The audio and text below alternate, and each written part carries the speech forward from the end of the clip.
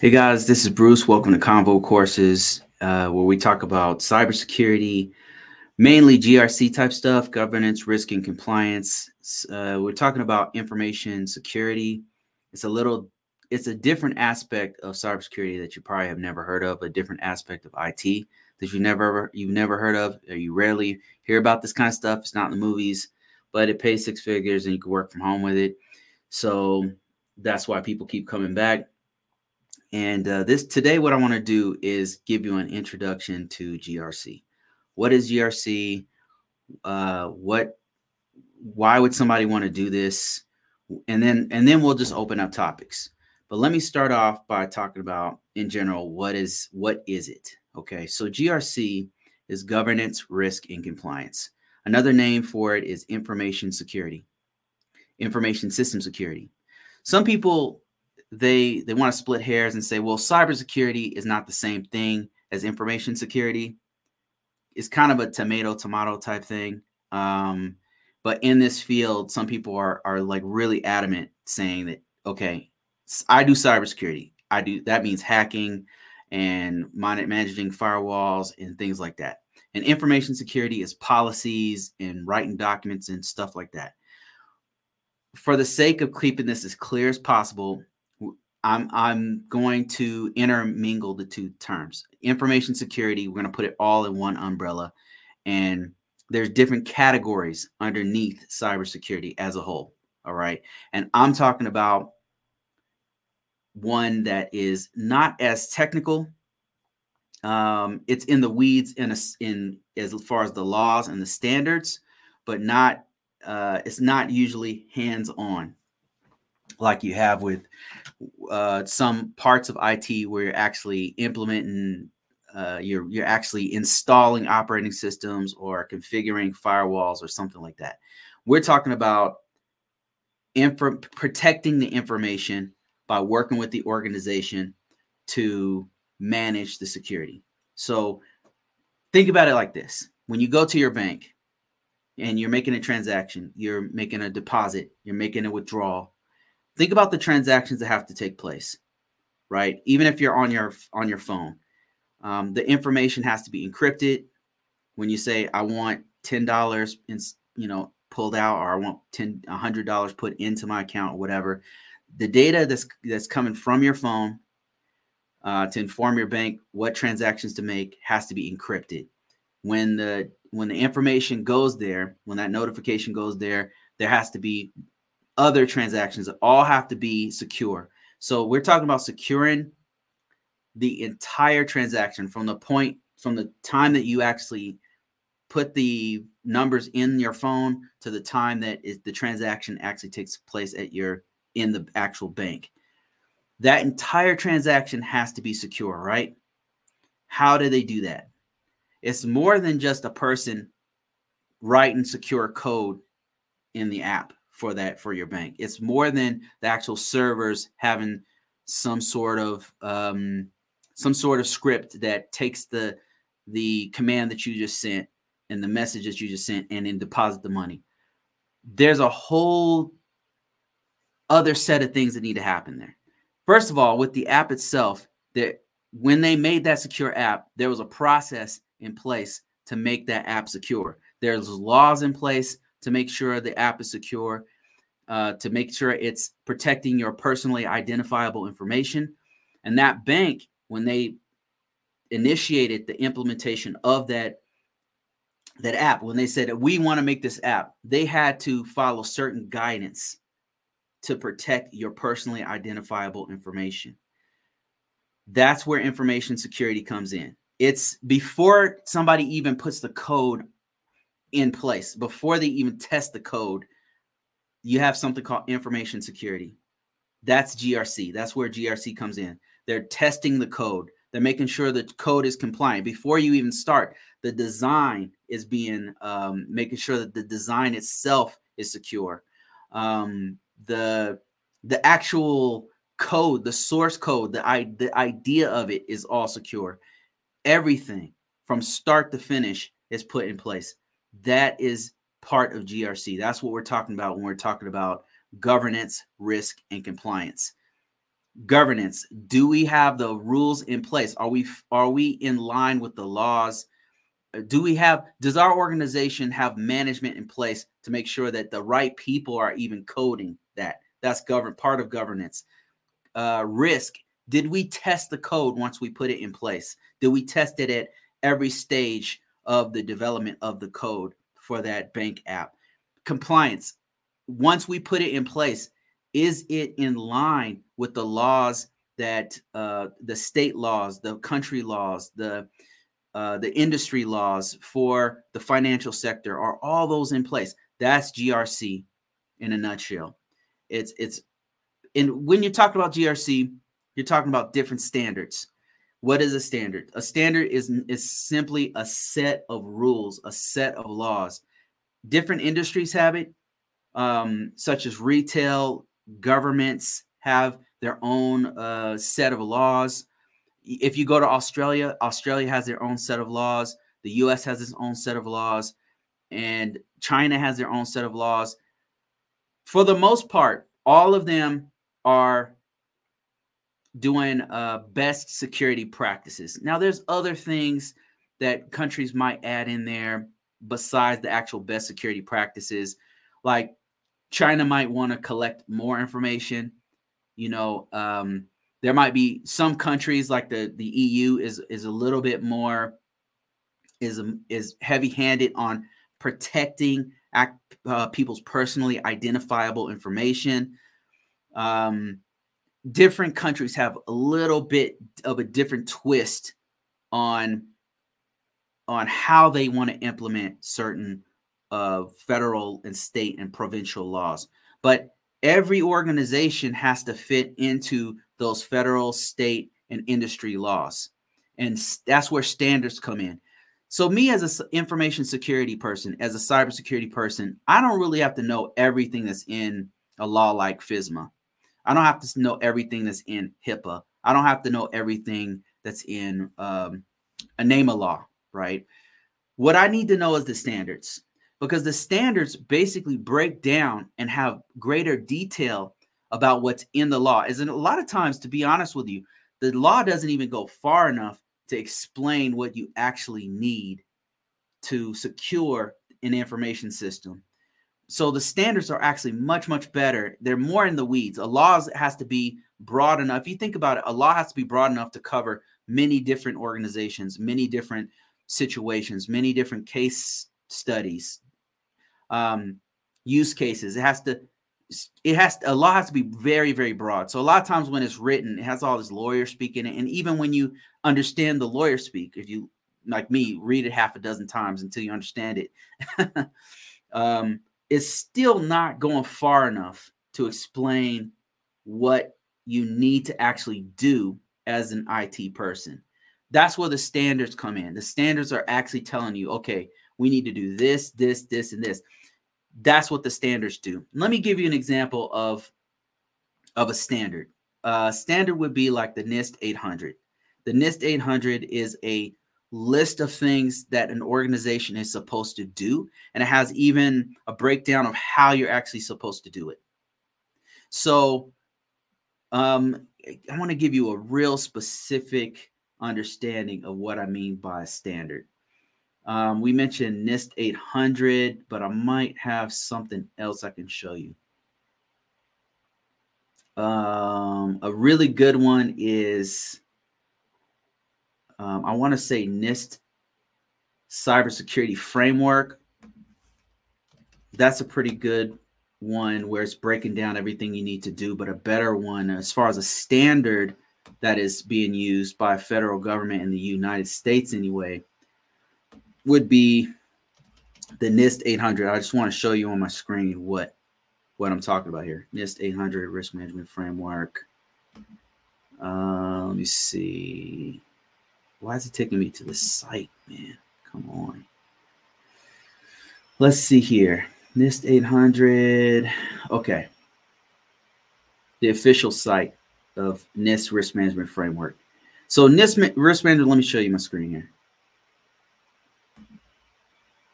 So what you're looking at right here is a breakdown of how the NIST Risk Management Framework the cycle that they have to actually implement risk management to implement the standards. So you've got a prepare stage, a categorization stage, a select stage, an implementation stage, an assessment stage, an authorization stage, and then continuous monitoring. And this all comes from the NIST 837, by the way, which has a greater breakdown of everything I'm talking about here. But I just want to give you an idea of what a standard looks like and what kind of detail it has. And so in the prepare stage, all we're doing is saying, okay, there's a new system that we have. What do we need to do? Or this system is about to go through a new, it has to be recategorized. This system has a new server in place that we have to make sure it's secure, right? So now we got to prepare the organization for this huge change that's about to happen, or this new system that's about to come in place. That's the prepare stage.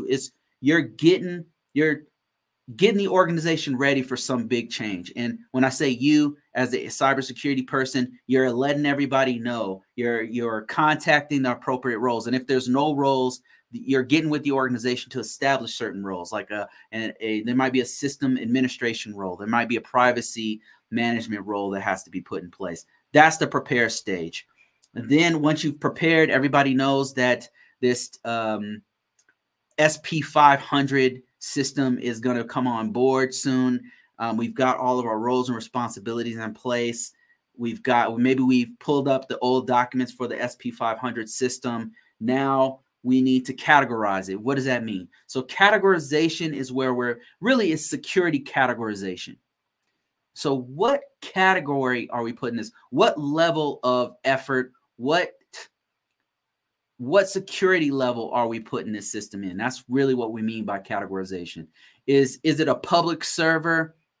Is it a web server where we're putting out publicly available information? Or is it a classified system that needs an extreme amount of security and lots of encryption and actually even the name of the systems is classified? So what categorization do we need to put on that in there? And there's a bunch of steps to allow you to categorize a system. And all of that's explained in the NIST 837 and the NIST 853 and a couple of other documents. And then once we've categorized the system, we know that the system is a high impact system, meaning if it goes down, it's going to affect our mission and business operations. Now we have to select the controls. Controls are based on what level of security a system has. So if it's a high impact system, we're going to have more controls in place. There's going to be things that we're going to do on this system that we might not do on a publicly available web server system. So we've selected the controls, right? Now we have to implement the controls. So implementation of the controls is actually putting the controls in place. Who's going to implement those controls? Now we're getting into what kind of system do we have? Is it a Linux system? Is it a Windows system? So those are the kinds of things that are going to be very, very important when we're actually implementing these controls. And so from there, we have assessment. We've already put the controls in place. We've selected the controls. We've put them in place. Now we have to make sure that those are in place effectively, because there might be that we forgot some. It might be that we put it in place, or we thought we put it in place, but it's not effectively in place, and we've got to do something else. So for that, normally you have another team come in and conduct an assessment, but you can also do a self-assessment where you run your own scans or you do an ethical hacking on your own system. The phrase is eating your own dog food. Like, you've created the dog food. Now you're going to taste it. You're going to taste test it to see if it's good. So another thing is you've assessed it. And by the way, at each part of this process, you are creating documents to make sure that everything that you're doing has continuity. That's why documentation is very, very important to this. A lot of people say that GRC work or policy work or information security work is all paperwork. It seems like that because probably 80% of your job is managing documents, because you have, and the reason why you need the documents is because, especially with larger organizations, medium and larger, is because continuity, right? Everything you do, you have to document it, because you might leave. You might leave the organization and somebody else has to come in. And what do they have? If there's no documentation, they got to start from scratch because you didn't write anything down. There's nothing saved. There's nothing put in play. Like, what if the system goes down? What if it has a hard crash? All the data is gone, but you have no documentation how to fix the system, no documentation on how to put the system up. So throughout the whole process, you're actually documenting this. And so now we've assessed the system. We have the controls in place. Now we're going to authorize the system. So there's got to be somebody, a head of agency, or somebody who's above everything. And like in the military, you had normally a colonel or a wing commander or something like that, or somebody in a seat of great responsibility has to take responsibility for this system. So they're the person who's going to say, yes, I'm going to take full responsibility. I'm going to take the risk for this. I'm signing off saying I'm going to accept the risk for this. And that's the authorization process. It's a very important step. I wouldn't say it's the most important step, but it is very important because somebody has to take responsibility for all the risks that are still there. And then another really big step is monitoring. What does monitoring mean? So monitoring means that we're going to continuously watch the system for changes. And if you've been in IT for any amount of time, if you've done anything even remotely close to even if you were just a user in an environment with a lot of computers and you have nothing, you're not touching the system directly, you know that IT changes all the time, constantly. Windows is constantly being updated. Linux is constantly being updated. Apps on your computer, your browser is constantly being updated. There's constantly threats out there. There's constantly, people are constantly finding vulnerabilities on systems. There's just constant changes to IT, to our environments. Systems are coming and going. Systems are being decommissioned. Systems are being added. Users are coming in. Users are going out. Different types of information are coming in and out. It's just rapidly changing. And as we go further and further into advancements, as we get more and more advanced, it's changing even faster. I mean, it's changing way faster than when I first got in.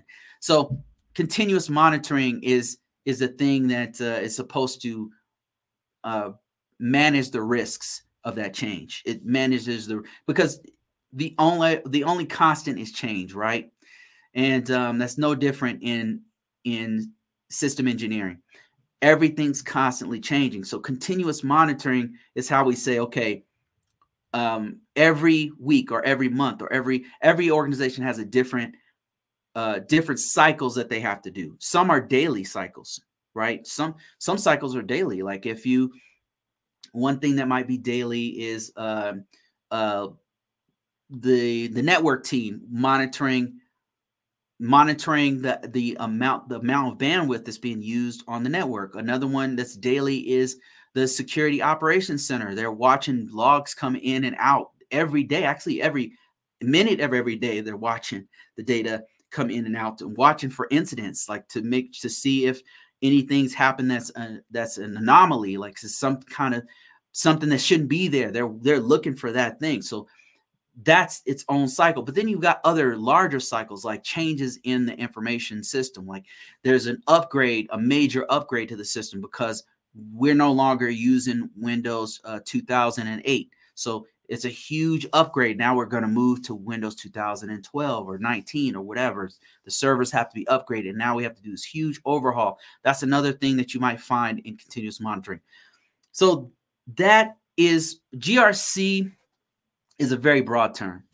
And I only covered one aspect of it. I covered just compliance. That's what I just talked about is mostly compliance. I didn't really cover too much of the governance, but governance is very important to the entire process. Risk part of it is the assessments. So there's a lot of overlap in the term GRC, but you kind of get an idea of why there's so much documentation. What is GRC in a nutshell without somebody just saying cybersecurity? Now we're talking about one big part of cybersecurity, a very important piece that a lot of people don't talk about. That is GRC. in a nutshell, but I can go way deeper into this. If you're very interested in knowing more about this, I've got books on this.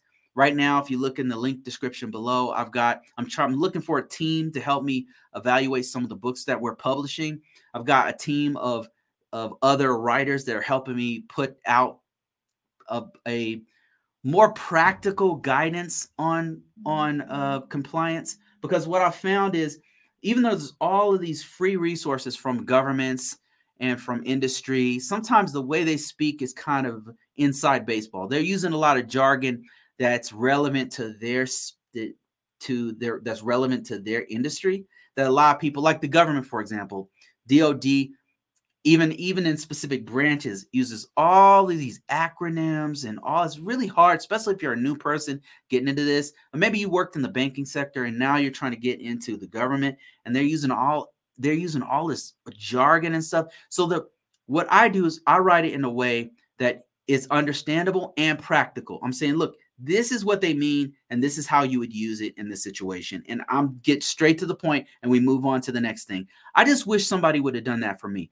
So the stuff that we're publishing is that type of thing. We're breaking it down in a way that, look, I know you might be from another industry. You might be completely new to GRC entirely. So I'm going to write it for people who are really trying to do the work, like people like myself who are in the field doing the work, not some academic who needs to do a TED talk on it.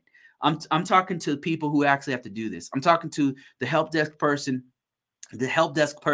who just got their Security Plus and who wants to get into GRC. That's the kind of people who are my audience, or somebody who's absolutely brand new to this and wants to get into this, but don't understand it. And then they try to read PCI DSS. They try to read ISO 27001. They try to read NIST 800. And they're like, what the hell am I reading? Where do I even start? I'm telling you, like, listen, I've been doing this for 20 years. Here's how you do it. Here's where you start. This is what it means. That's the kind of stuff that we're writing and publishing. So if you're interested in actually reading these, because we need reviews, it's on Amazon. We're going to put them on other platforms as well. I've got other writers that are helping me out, that we're putting it together and writing it. So if you're interested in doing reviews for this, link in description. It'll give you a free code to listen to audiobooks. I know a lot of us are driving, commuting, and doing other stuff and everything. You're busy. You might not have time to actually just sit there and read. So I've got a bunch of audiobooks out there that'll give you a free code. You can just listen to it. Give me a review, and then if you review often, I'll reach out to you directly and be like, hey man, I've got this new book on ISO 27001 that we wrote. Could you go ahead and check this out for free? Here you go. Here's an audiobook. I've got tons of stuff coming down the pipeline into 2024, 2025, 2026 is going to be coming out. All kinds of content. If you're interested in that, join our readers team, and then I'll send it out. Or you can just join my newsletter. Sometimes I'll send out this kind of free codes, or even just free ebooks. I'll just send it out to you, and discounts on paperback books as well. So just go ahead and sign up if you're interested in it. I've got a few people who've already jumped on it. And if you've been on my newsletter for some time, you already know I'm sending stuff out to you. But now I'm getting more aggressive about it. Like I made it to where it's kind of automated. So you just sign up, and then it'll give you a code. I only have a certain amount of codes. I've got about 25 codes for each book that I can give out, and some of them are already been taken. So if you're really interested in the first batch of books that we have, we've got NIST 800, we got NIST CSF, we've got some stuff on how to get into this field, and those are all free audio books and free ebooks and stuff like that, because we're looking for reviews right now, so our stars on Amazon, because it helps to boost the sales. All right, I'm going to get into some open questions. I'm trying a different format here on TikTok to where you guys can see what we're reading on the screen. I don't know if this is going to work out, but we'll see. Let's see here. I've got a few people jumping on. Larry, how you doing, man?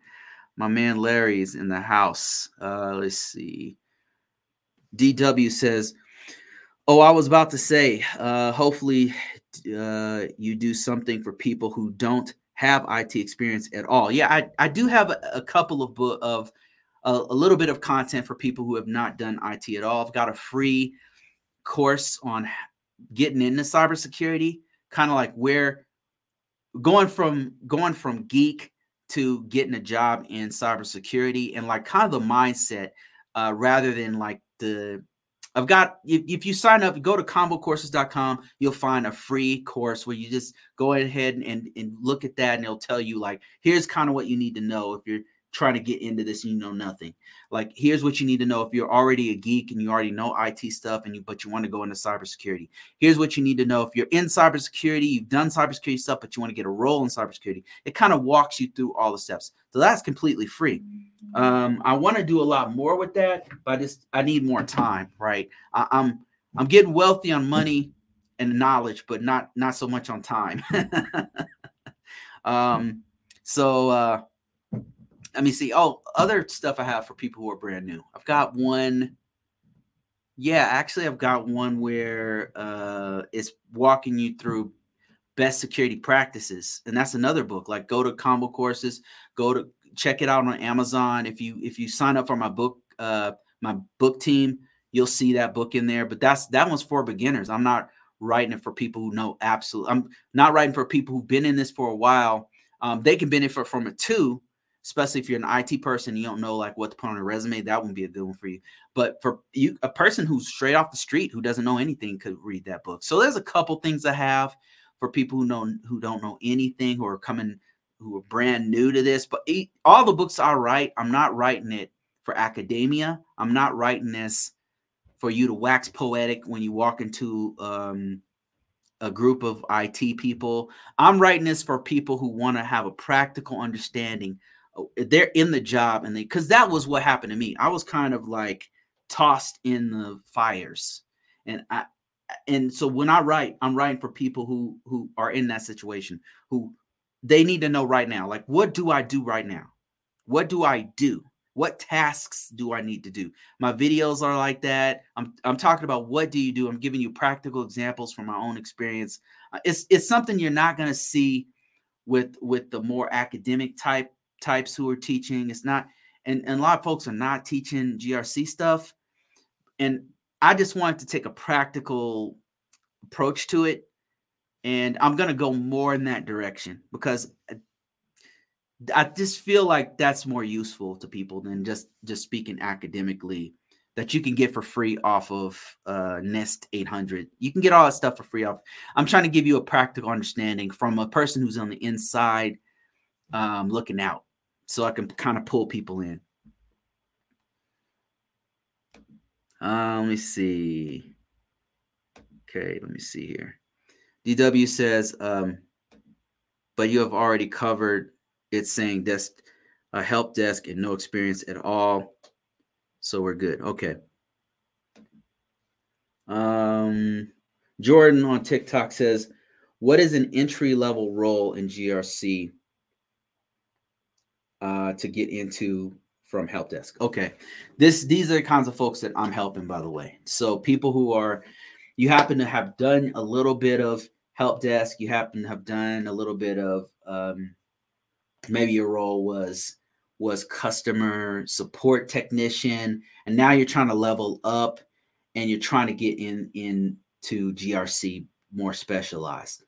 So there's a couple things that I would recommend you do. So it's going to start off with what you already have. And what I mean by that is what you already have is you already have done some cybersecurity. If you already are in help desk, if you already have done customer service, more than likely you've had exposure to cybersecurity. You just don't know it. You just don't, because a lot of people associate cybersecurity with hacking and with implementing firewall rules or like real complex stuff, right? That's really in the weeds and super technical.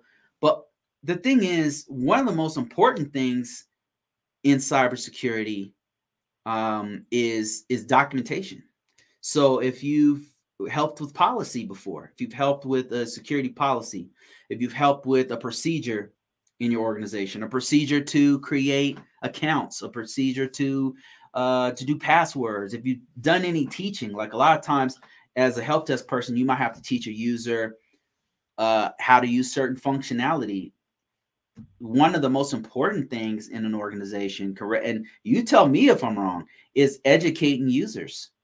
So in every single best practice standard you see in most laws, one of the most important security controls that they talk about is it's called awareness training, security awareness training. So if you've done that, you need to put that on your resume. These are things you need to put on your resume. So if you're a helpless person who's trying to get in GRC, you've got to put all of the security stuff you've already done, and you need to put that in your resume. But we're talking about not implementing firewall stuff, not hacking or pen testing. If you did that, that's great. But there's other things. Have you ever worked with a scanning tool? Have you ever looked at scanning results and had to analyze it and figure out like what's going on? Have you ever had to look at logs? Have you had to turn logs on? These are all best security practices that you need to put in your resume so that you can be more attractive to somebody who's doing GRC stuff. Now, the juicy stuff with GRC that you need to put on your resume is an understanding of the standards that I talked about in the very beginning of this. Standards meaning NIST 800, NIST CSF, PCI compliance, Sarbanes-Oxley, HIPAA. These are all things that they're really actively looking for. If you put that on your resume, I promise you, people are going to be looking out for you. Now, let's say, well, Bruce, I've never done HIPAA before. I mean, I'm not in the healthcare industry. I've never done Sarbanes-Oxley. I don't even know what that is. I've never done NIST 800. I've never done any kind of. There might be a standard that I'm missing because there's literally hundreds of them that you have done before. You need to know what that is. More than likely, you've done CIS controls. Look it up, CIS V8. You've probably done that before. If so, you could put that on your resume. Another thing is to get yourself knowledgeable of it. If you worked in retail before, if you're an IT person who worked in a retail industry, if you're an IT person who worked in, I don't know, cybersecurity services, if you've worked in a bank as an IT person, if you've worked, each of one of these are an industry. You've worked in some sort of industry, and every industry uses some kind of standard. You need to put that on your resume. You can also just educate yourself on PCI DSS. You can educate yourself on NIST 800, and then you could put it on your resume saying that you are familiar with it.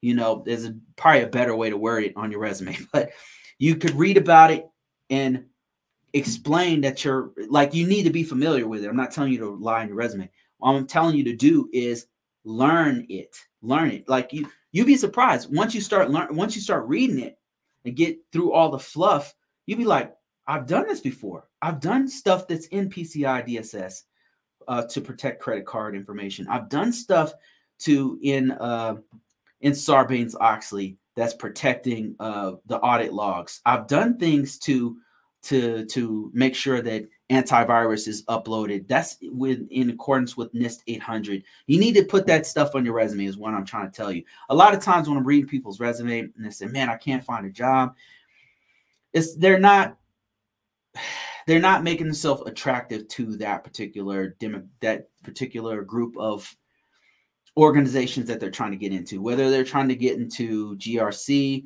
or they're trying to get into, threat intelligence, or they're trying to get whatever they're trying to do.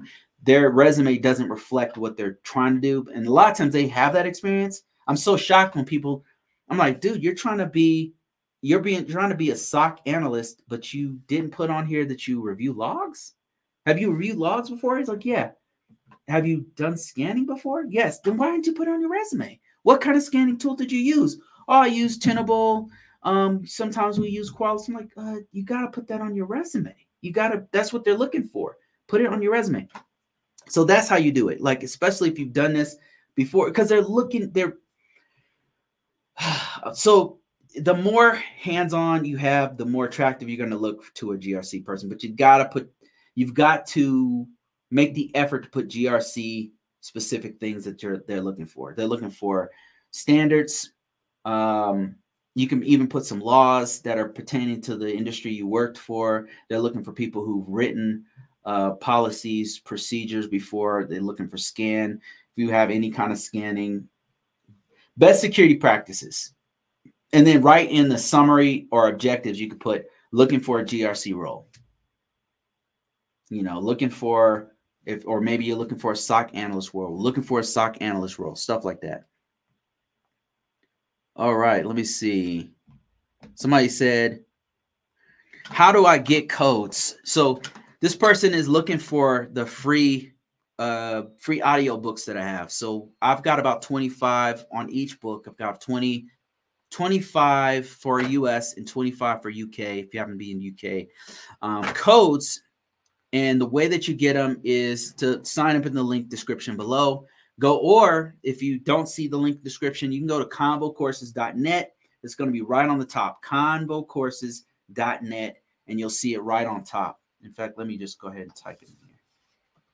Convocourses.net. Go there.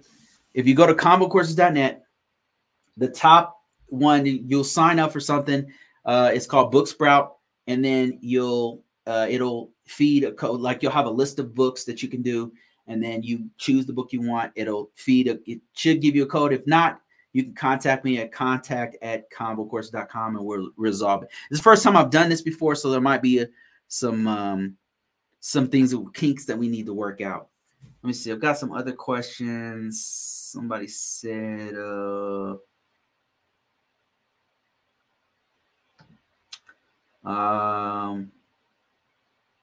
CBT Focus says, currently been in GRC for the last 2 years. Control assurance for the most part. Recently failed the CISA exam by 9 points.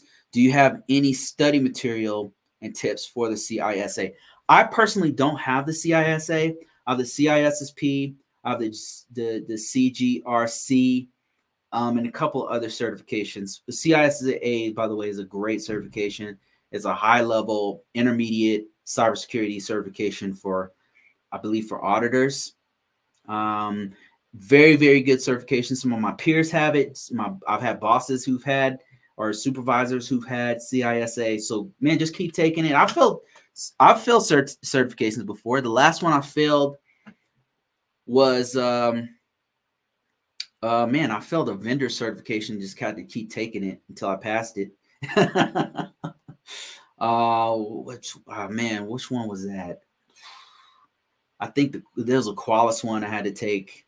I failed that one. Probably the biggest one that was a stab in the heart was the CCNA. I retook that one years ago. I took it before I passed it, and it got way harder, and I took it again and I failed it. So just keep taking the certification. But tips for the CISA, I don't have it. But one thing that I do for IT certifications is to take a lot of the questions. Like if you know the core material, of course you need to go and learn the core material. Because what I'll do is I'll take notes on it. Let's see if I have one. I'll just take like a notebook, and then I'll take notes on each one of all the main features of each chapter, each main domain, and all the main things you need to know, right? And you can't. So the thing about writing is you can't write the whole you can't copy the whole book in there, but you got to focus on the things that are most important. So that's what I do. I focus on the things that are most important, and then I study my notes. And so that forces me to focus on the things that are the most important, and all the other stuff, just keep it moving, right? Just focusing on the main thing. It does a couple things. When you write it down, for me, I'm a tactile learner. Like the more hands-on I'm doing, the more I'm doing and experiencing, the more I remember it. And knowing what type of learner you are is really important. But since I'm writing it down, I'm hitting a couple different senses. I'm hitting tactile or kinesthetic or whatever they're calling it these days. And then audio, learning it via audio, like because I'll read it back out loud to myself. And then visual. I'm writing it down and sometimes putting like little diagrams in there. And so it's audio, it's visual, and it's tactile. And because I'm learning in those three, I'm absorbing the information better. So that's one thing I'll do, and then just study my notes. And then another thing I'll do, a big one, is to just take a ton of practice questions. Like right before the test, I'll just take practice questions until my eyes bleed. Like I don't until I don't care if I fail anymore. It's like being tortured because I'm just reading it over and over and over until I memorize it. And it's just all practice questions, like the types of things that might be on that test.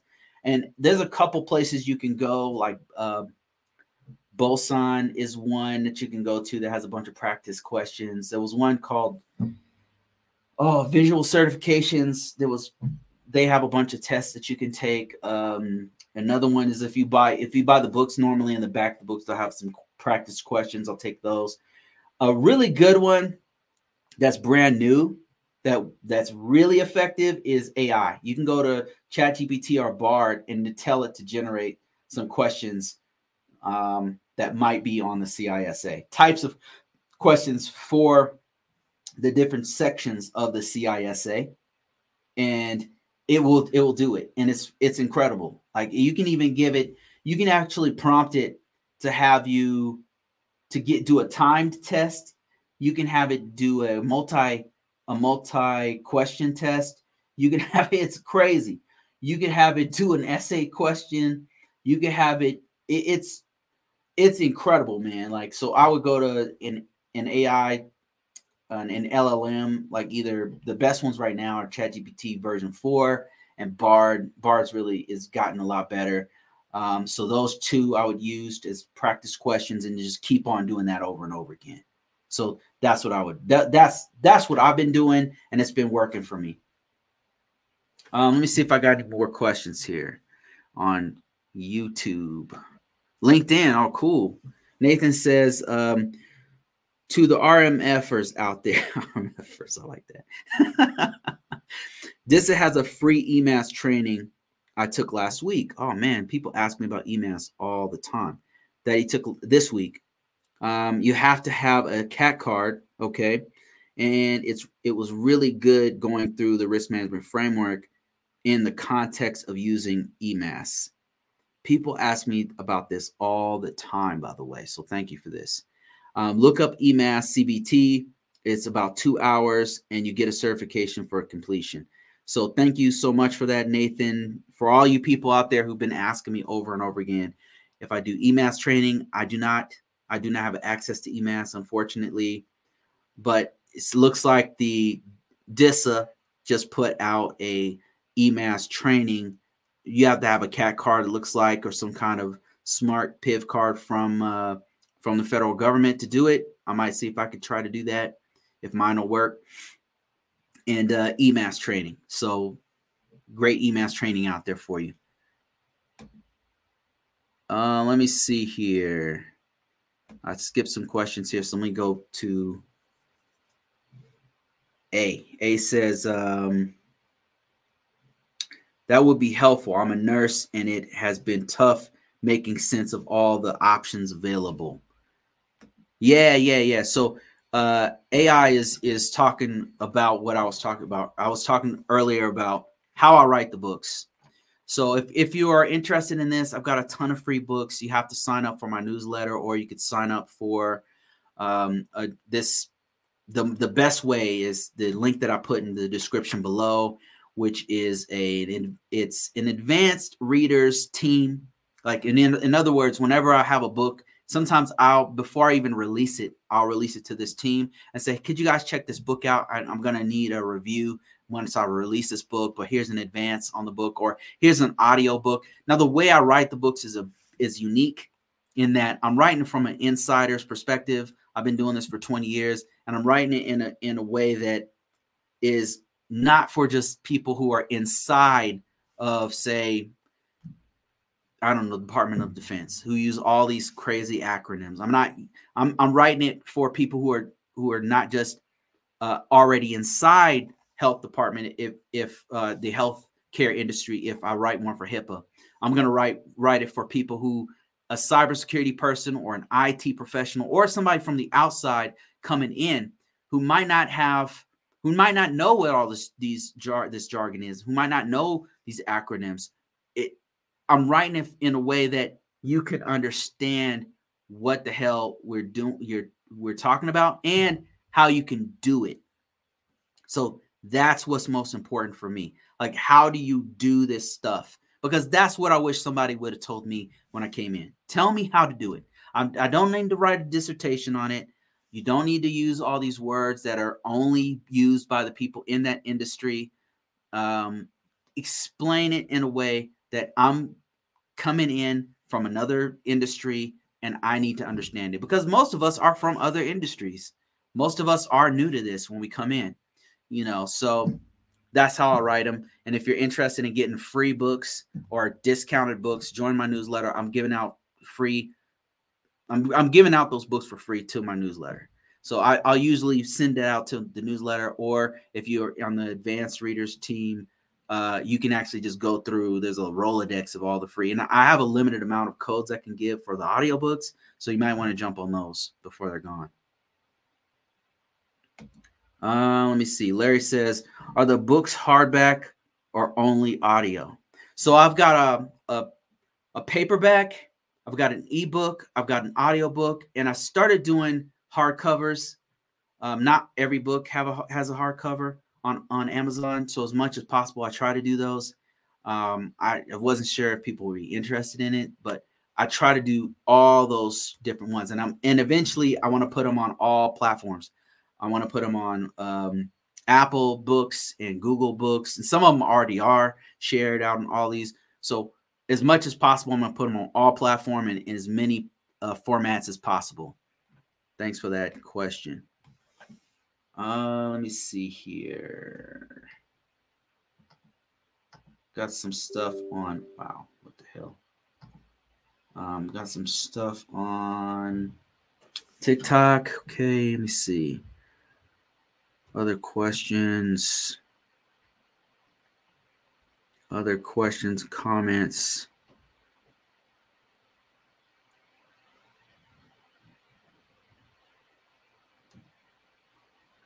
Oh, thanks, Larry. I appreciate you, man. So let me see here. I might have some questions on. Let me see if I have some outer questions on both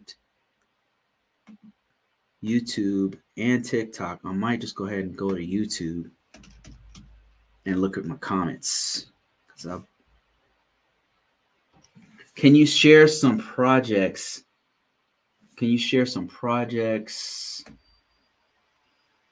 I can initiate to my group as a GRC analyst. Okay. Projects that you can initiate. For GRC. What part of GRC do you do? Would be my first question. What part of GRC? Are you doing scanning, assessors? Are you doing policy? It would depend on what kind of GRC you're doing and what industry that I would give, that I would recommend. Because GRC is very, very broad. You have assessors, you have people writing policies, you have managers. Technically, they're part of GRC.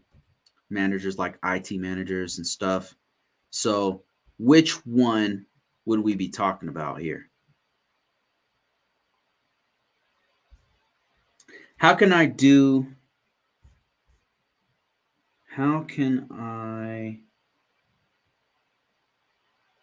learn cybersecurity? I guess that's the question. But before I get to that one, sorry, I'm get distracted because I'm going through all my comments here. Getting comments ready. There we go. Got it. Okay. And you said, I'm in a retail company, and part of our security team, I'm a compliance analyst. Oh, that's really cool. Retail, huh? So what kind of standard do you guys use? I'm curious. You guys use PCI DSS? You guys use CIS controls? You guys use NIST CSF? I'm just very curious what retail PCI DSS. Oh, cool. Okay. PCI DSS, what would you do? So you guys do scanning. You guys do. So the little bit of exposure that I have for PCI DSS, we were doing assessments for PCI DSS for a retail organization. We were doing when I say we, I was a part of a risk management team at Verizon, and we do all this B2B stuff where we do scanning and we look at their documentation. We would do all of this stuff to assess their security. And so for PCI DSS, we had a client that needed us to do like QSA type stuff for them. And so we would do assessments, and we were looking through their documents to see if they were up to date. We were looking through to see if they had recent scans, and then what was in those scans. So I suppose you could do like scan analysis. You could do have them for like training. Maybe what you could do is you could have a scan that is messed up. Like the scan, you like have 3 different scans, right? 3 different scans. One scan is just nothing. Like it's just somebody, we ran a scan on a bunch of desktops, and it's fine. There's no problems. And it's just a bunch of logs. And then one is a denial of service attack. And it's the logs clearly show, like if you know what you're looking at, if you actually read it, you'll see buried in there denial of service attacks. And another one is just some servers or something, just server logs, people logging in and out or whatever. And then give them those 3 and be like, which one of these has interesting traffic? Which one of these might be an incident? And tell me why. That's one thing you could do. Like if you were doing risk analysis, that's what our team used to do a lot. Like they'd give us these like little puzzles to solve among all the team, and see who would do it the fastest, who had the most accurate one, and then why. And then you have them present like the person who got it right. Like, why did you say this? Why did you say that? Was one that I thought was really cool that they would do. Another one you could do. I don't know if you guys do like Wi-Fi scans. Do you guys do Wi-Fi scans? Another one is to put like a rogue. I don't know if you could do this, get away with something like this, but you could put like a rogue AP, like a rogue router that's connected to nothing. It's not actually hacking people, but you put it out there and it's doing its thing, and it looks exactly like, let's say it was TJ Maxx or something, and you say underscore TJ Maxx, and there's TJ Maxx Wi-Fi, and then there's underscore TJ Maxx, and see if you're doing Wi-Fi scans, if people would pick up on that rogue system that's trying to steal people's information. That's one thing you could do.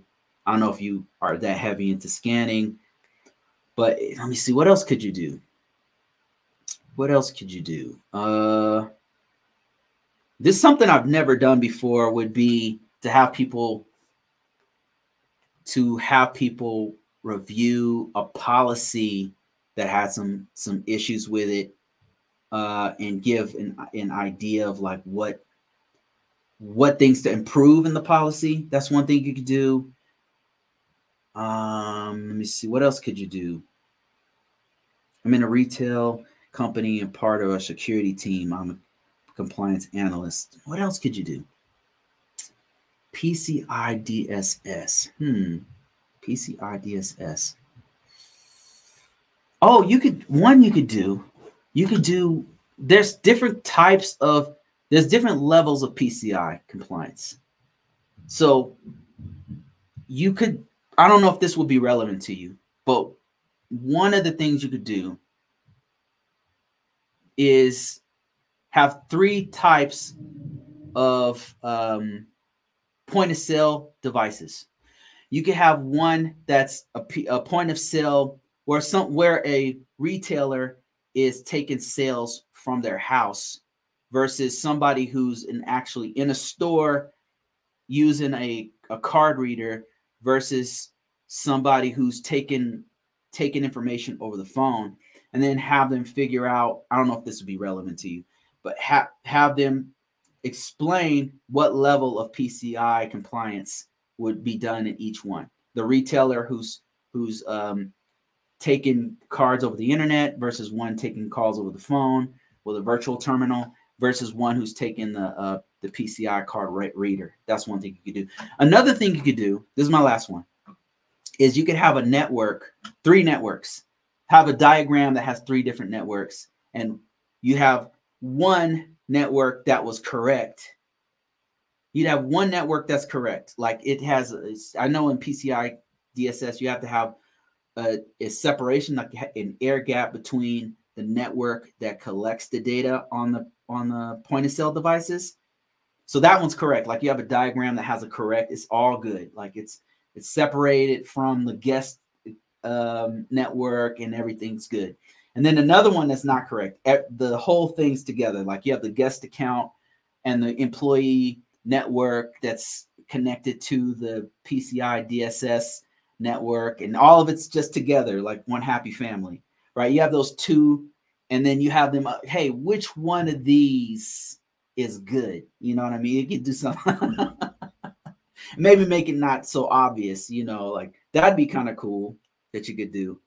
So let me see what else, what other questions do we have here? Oh, let's go to YouTube.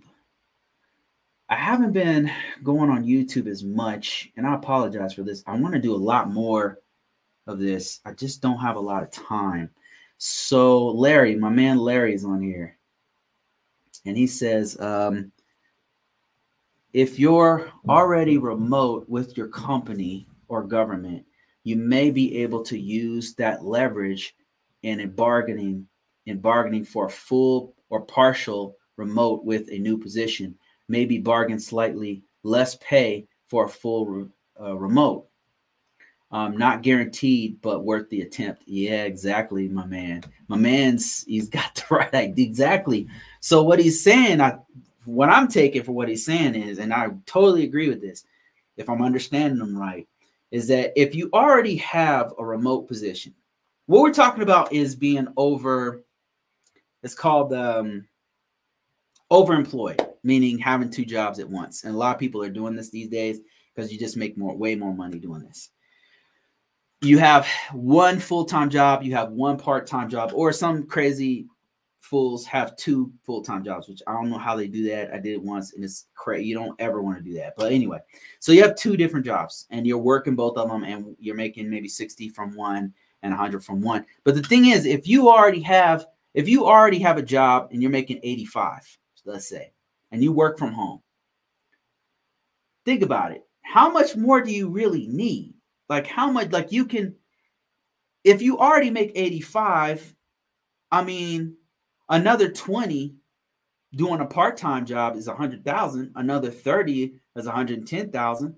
Another 40 is 120,000. You get the idea. You don't need to make another 85,000. That'd be cool if you did, but the thing is, you already work remotely, so you don't really need to make a lot on this other job. So what do you have to lose if you make another 10,000 working, 10 hours a week on this other job? Then that's not bad. That's 10,000 you didn't have before, so great point. And that's something I always think about if I ever do that again, is that I don't really need to make a lot this other place. Like I don't really have time to do it. So I'm currently not doing this right now.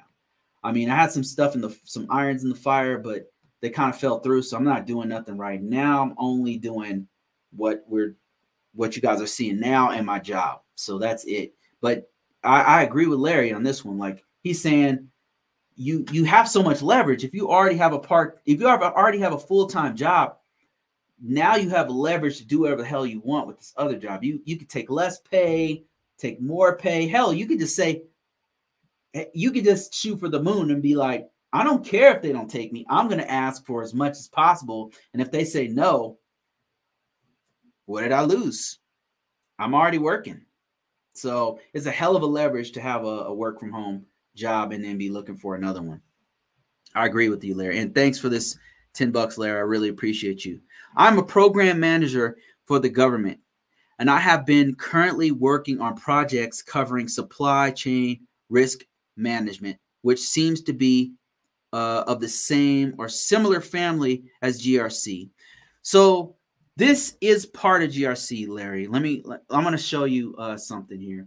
Let me see if I can bring this up here real quick. So if I can find it. So it's supply chain security is part of the security controls that you normally implement. It's super, super important. And it's in every best security practice these days. Like any modern one will have something about supply chain risk management. And I want to show you what I mean here. So right now we're looking at NIST 800. This is NIST 800 right here. And this is one of them. I want to see if I can bring up another one. Another family that brings it up is the NIST CSF, also talks about it. CSF V1 also talks about this.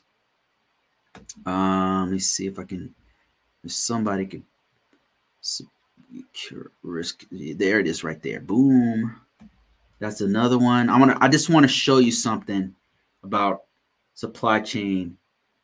And there's another one. Let me see. I think it's in CIS supply chain risk management. I believe the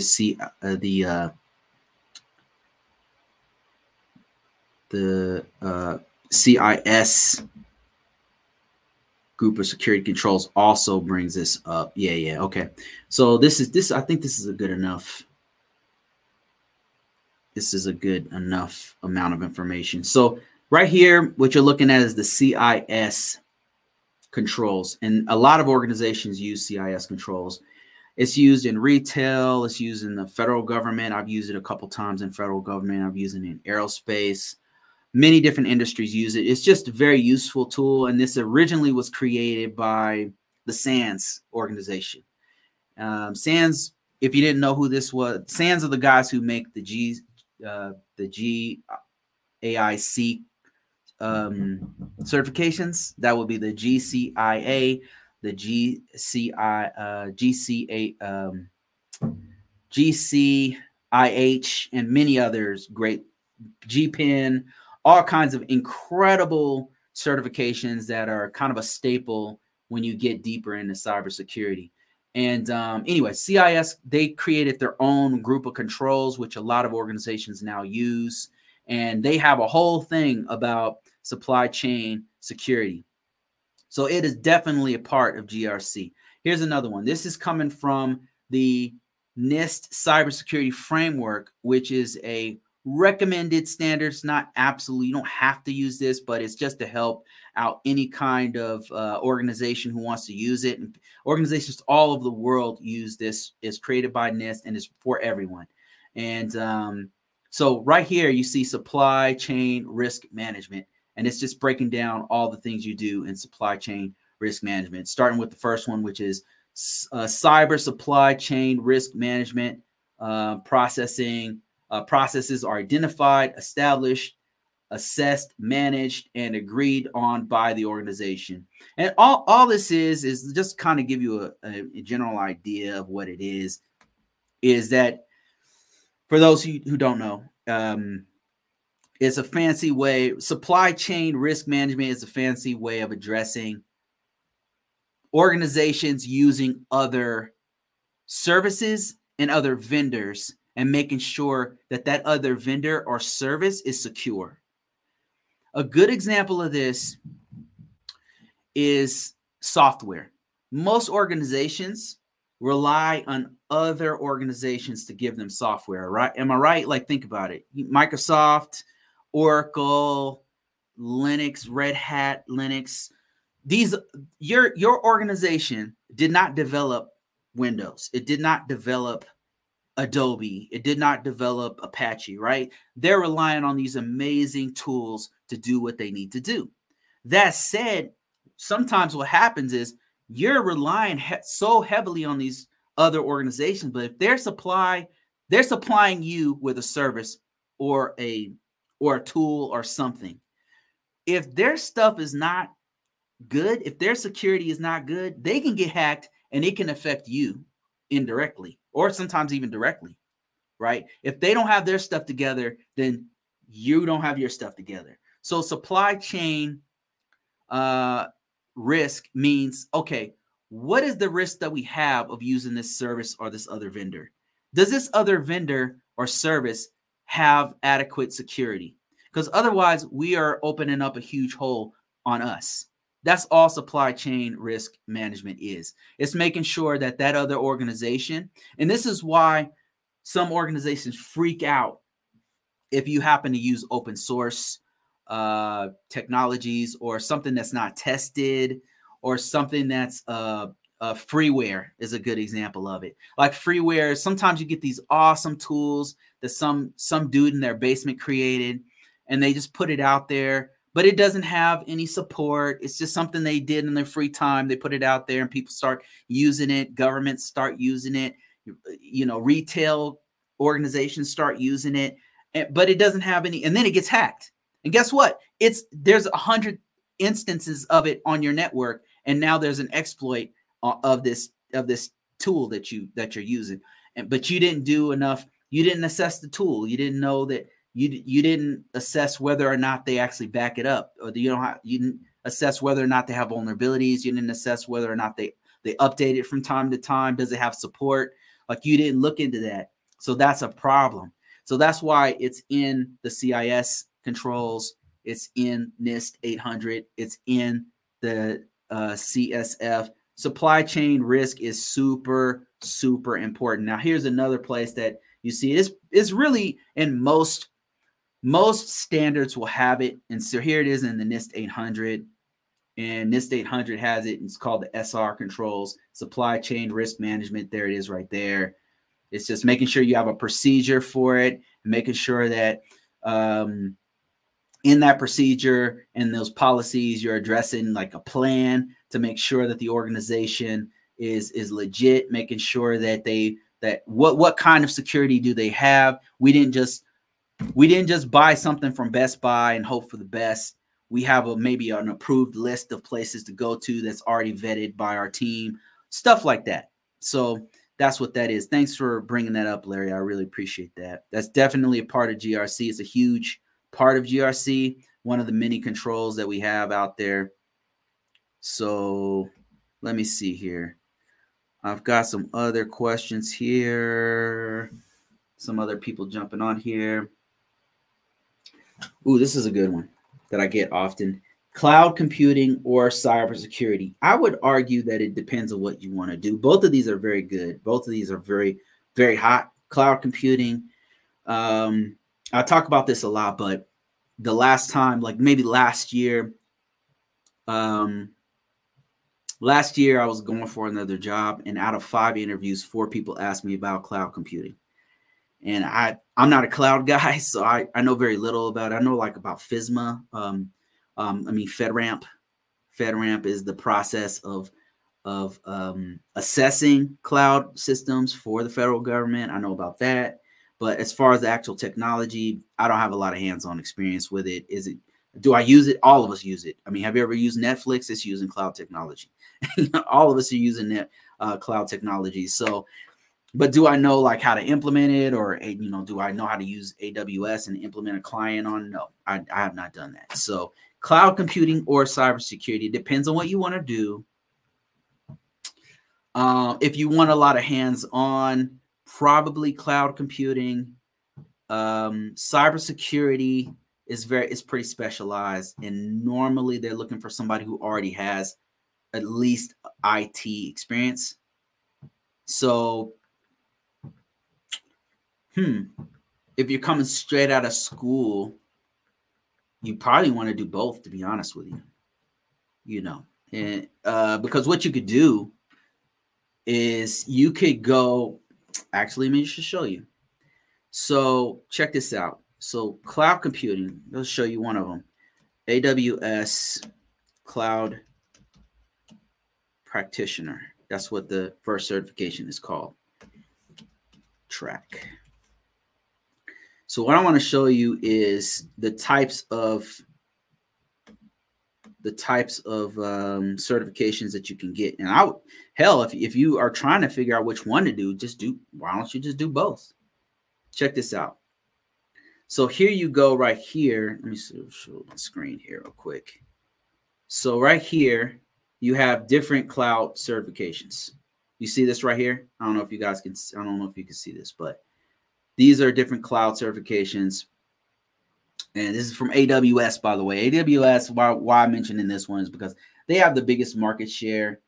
Not to say, you should definitely do AWS, but this is probably one of the top ones. It starts off at the bottom here with cloud practitioner. Some people can't see it. Let me see if I can readjust this. Yeah, I hope you can see this. So the bottom one here is cloud practitioner, and that's the basic one. It's like 60 question test or something. It's pretty cheap. It's like $100, $85 or something like that.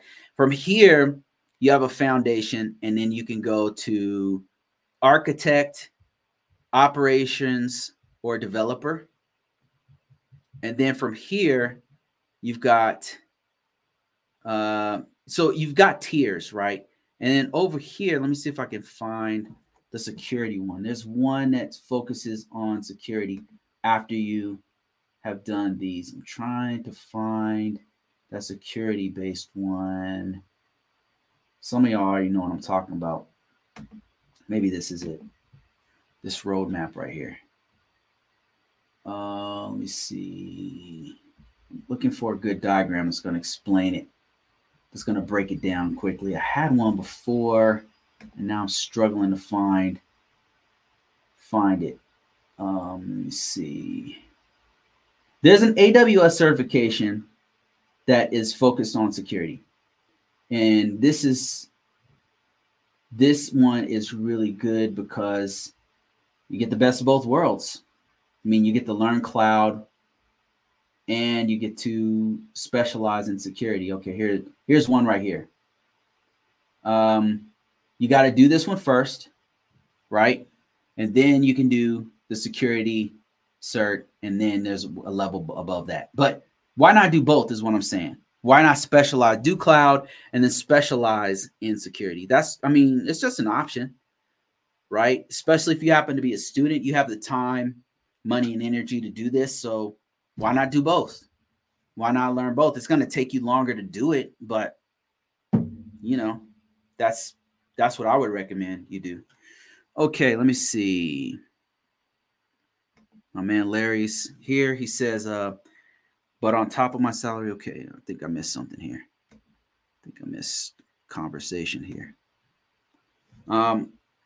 Larry says, I bridge the gap between the policy side and the development side of the house.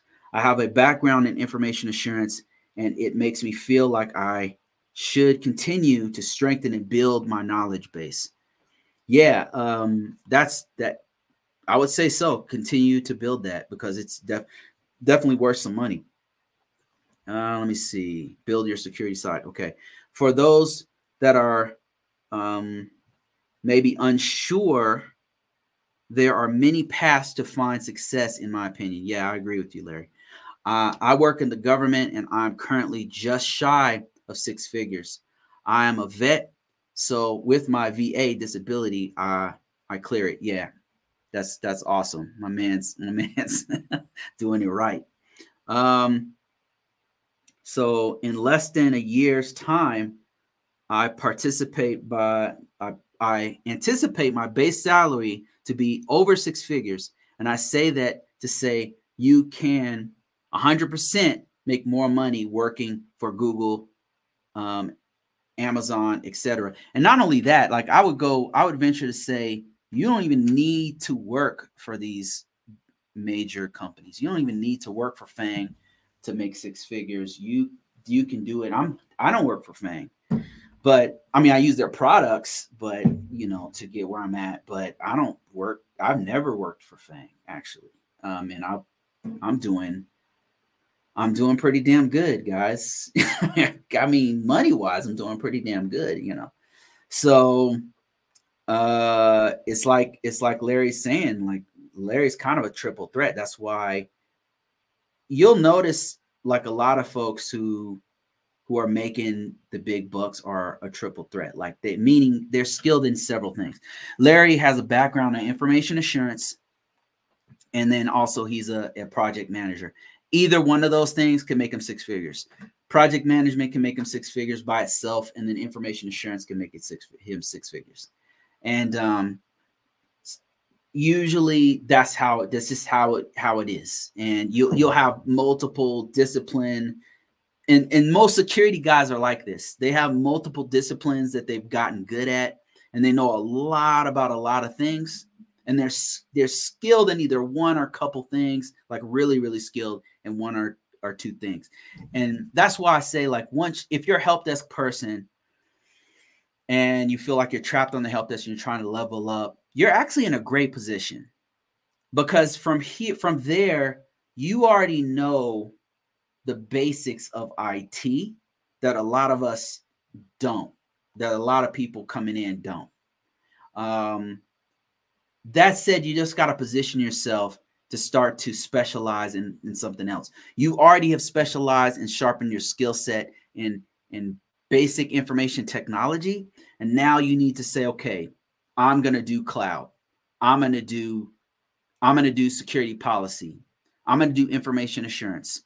I'm going to do network engineering. I'm going to do pen testing. You choose a path and then go that route, whether it's cloud or pen testing or documentation, and just learn as much as you can about it.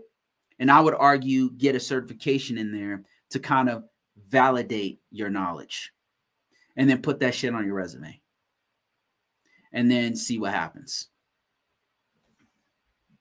Let me see. Anthony Sutherland says, when using freeware, what security should I watch for? This is a good question. Should I lock down the freeware that securities need to be applied for freeware? What securities need to be applied to freeware? So let's look at the vulnerabilities of freeware.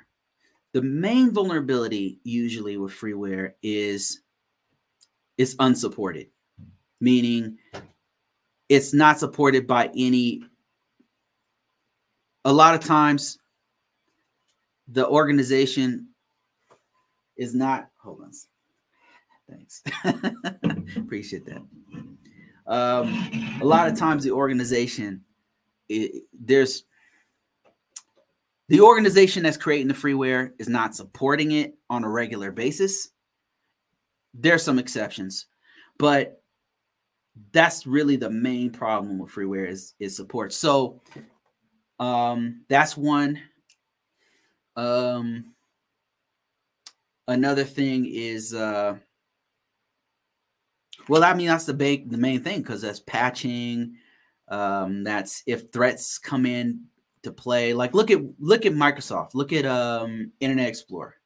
The problem is it's targeted, right? It has a huge target on its back. So all these people are finding new exploits for it, and the Microsoft is constantly having to update it with patches, and it's like a boat with a bunch of holes in it, and they're constantly patching. But freeware doesn't have the luxury of having those patches, so it's unsupported, and that's the main problem really with it. So how do you secure that? So a lot of organizations that I've worked with, they do it in a couple ways. The first one would be just don't allow it. That'd be the most obvious one. Don't allow it. The other one, and the most likely one, would be to have a software list, either a white list or a black list. A white list meaning we only allow this list of software. We only allow this. If it's not on this white list, we don't allow it. It has to be approved with a process. And then you have a blacklist. You can have either or. It depends on how you want to do it, right? A whitelist is easier to maintain, but it depends on the organization really. So a blacklist is like, okay, we allow everything except for these things. So obviously a whitelist would be better for security. It's better. Just say, here's our list, and If you want approval, you have to go through an approval process. The process of approval for that freeware or for whatever software that's being introduced to the environment is key. And here's why. They have to have a justification for having that freeware on there.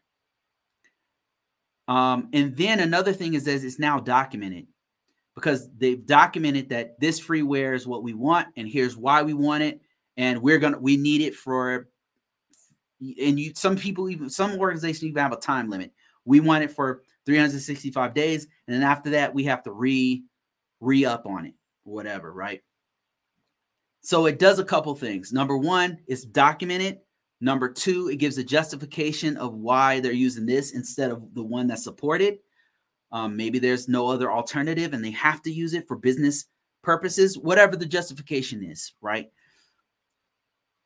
Then you can monitor it because it's documented.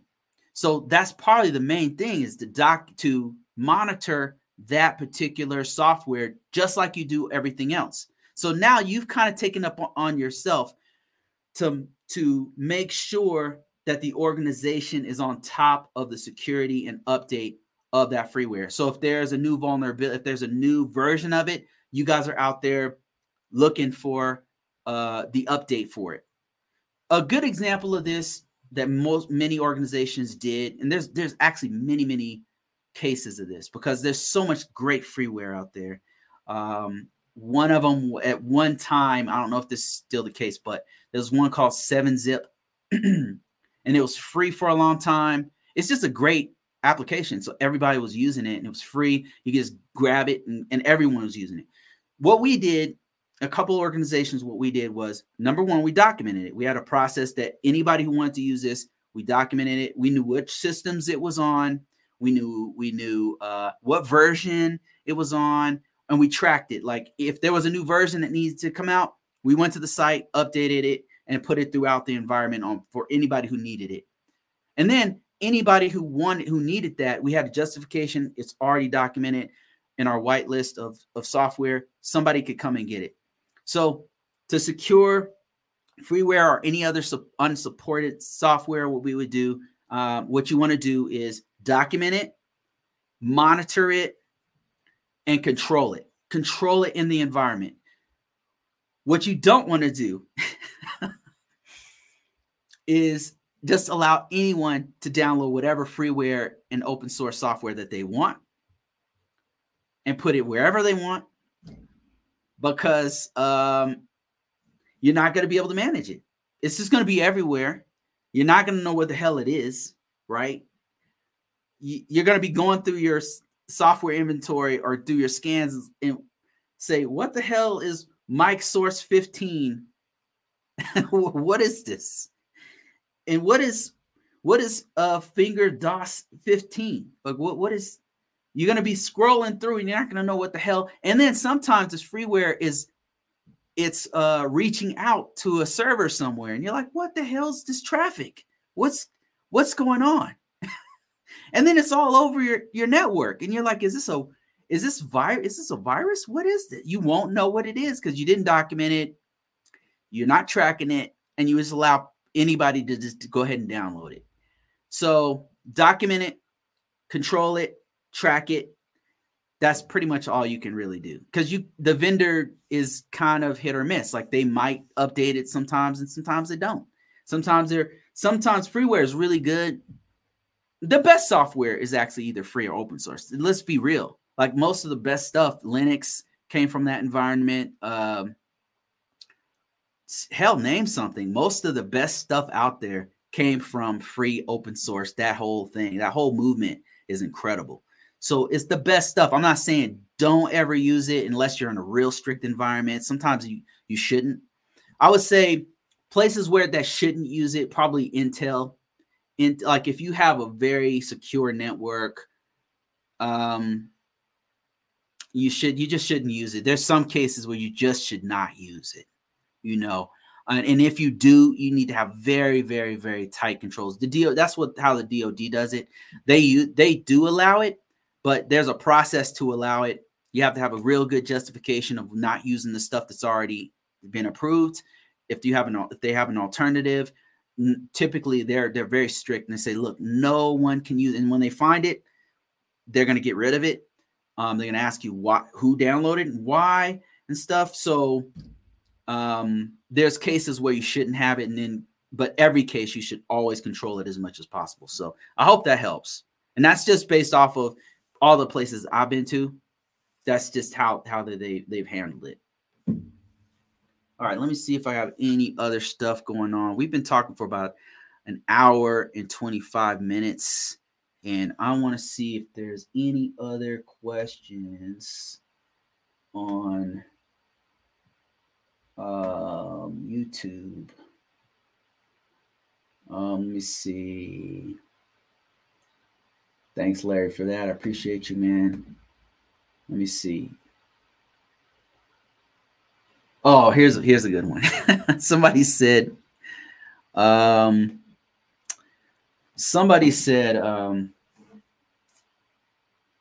okay, they were responding to one of my videos where I was talking about how is cybersecurity as a career, and I was talking about how much money you can make and stuff like that, and somebody said, yeah, cybersecurity, whatever, but can you reach 500,000 in it without being a CISO and only a GRC consultant? And then somebody said, there's a conversation going on, and they said, are you worth 500,000? Got to be realistic. If you make six figures alone, anything over 120,000, that's pretty good. It's a pretty good life. And then somebody else said, it's normally in IT or cyber, you're going to make about 100 to 200,000, sometimes more. I'm asking to know the ceiling, if it's possible that you can reach that amount.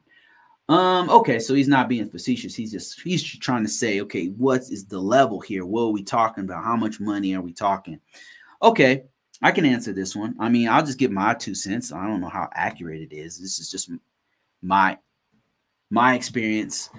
But I would say the person talking about the range of 100 to 200,000 is about right. That's usually the cap is around 200, I would say, unless you're like a C-level exec or something like that, right? A CISO or something like that. They make crazy money sometimes, depending on the organization. But that's not to say that people aren't making 500,000, 300,000, 400,000 or something like that, especially if you're overemployed, where you have 2 or multiple 6-figure jobs. Now, if you're trying to make, I would argue this. The cap is around 200,000 usually, right? There are some freaks out there who are making way more than that with one job. That's true. It's true. And who are these people? That's usually FANG people working in like New York or something like that, and they're doing like high level work for Google or some. They're working directly on Google's search algorithm. Those guys make ridiculous money. That cap is crazy, right? They got all kind of stocks.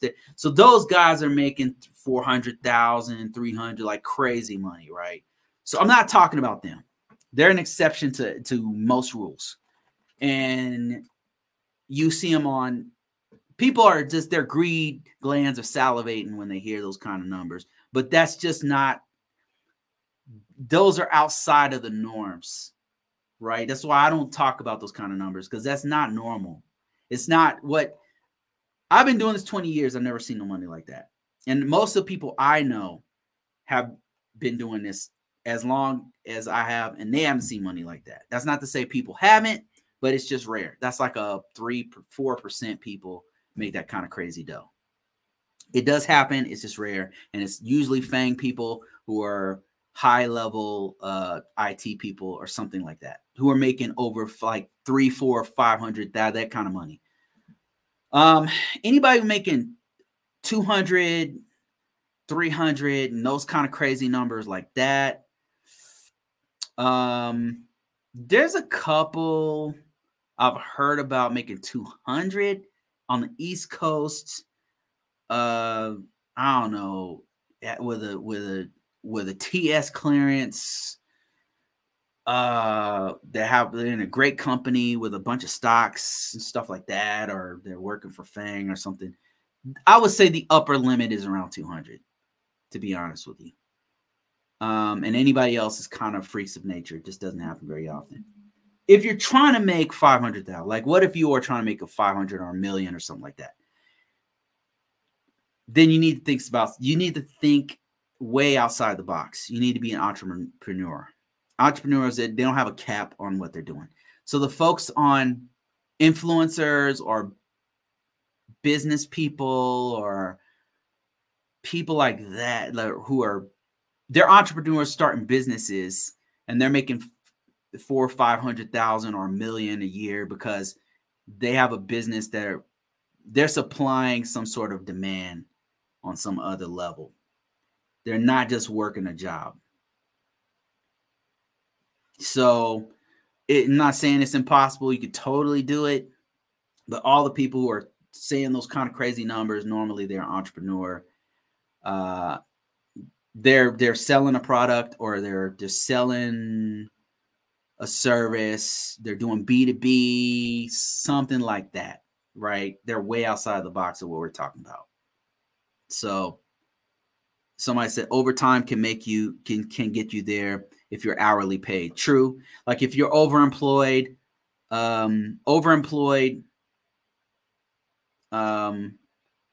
you could probably get to 300,000, and then overtime. I'm sure, like if you were making $80 an hour, right? You got some overtime. Maybe you travel. You can get in the ballpark of 300. You could probably get there. Working those crazy hours and some overtime and stuff. Yeah, you could totally get there.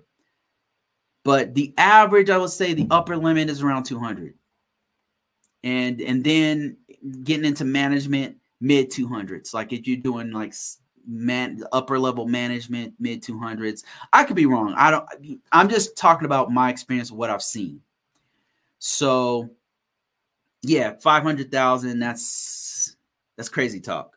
That's crazy. Unless you're a business person, you're selling. You've got a book that's a dozen books that are bestsellers. You've got you're doing B2B, or maybe you go to sam.gov and you got a couple of contracts. You could easily hit $1 million doing that shit. Doing consulting and you're doing direct B2B, you can easily hit $1 million doing that kind of stuff right there. So yeah, so I'm just being realistic about it, Let me see. That was a great conversation. Really like this one. I might touch on that one again with a little bit more facts behind me at some point. I just wanted to talk about that one. Let me see. I'm looking for more comments.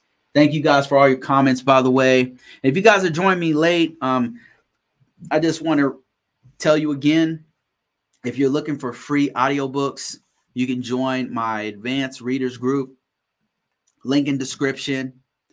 Go ahead and check it out. Free to sign up to get free books while supplies last on those audiobooks, because they only give me like 25 codes a book. But I've got all kinds of books. I've got books on what the stuff I talked about in the beginning, which is NIST, CSF stuff. I've got NIST 800 stuff. I've got more stuff coming. I've got HIPAA books coming. I've got ISO 27001 books coming. I'm a publisher. I work with other cybersecurity people. We put books together. We write it in a way that is consumable to people who are doing the work. So that's what our focus is on Convocourses. That's where our bread and butter is, right there. If you're interested in getting those downloadables, join the book club. Let me see. Somebody said, is there a way to get FedRAMP experience without working for a defense contractor or government jobs? Miss C, I don't think that there is. I could be wrong. Very good possibility that I'm very, very wrong. But I don't. That's a great question. And I don't think so. And the reason why is because FedRAMP is specifically for doing NIST 800 on cloud that's being used by the federal government. And anytime I've done FedRAMP, it was for the federal government. There's been a few times, and each time it was for the federal government. 3-letter agencies. I did it for NASA at one point. And that's when I worked in the private sector, they had no use for, they were not using FedRAMP. They knew what it was, but we were doing B2B for straight private sector stuff. So they just didn't need it. So I don't think that you can get the experience outside of the federal government or the contracting space, because nobody else is using it but the federal government, the U.S. federal government, by the way. So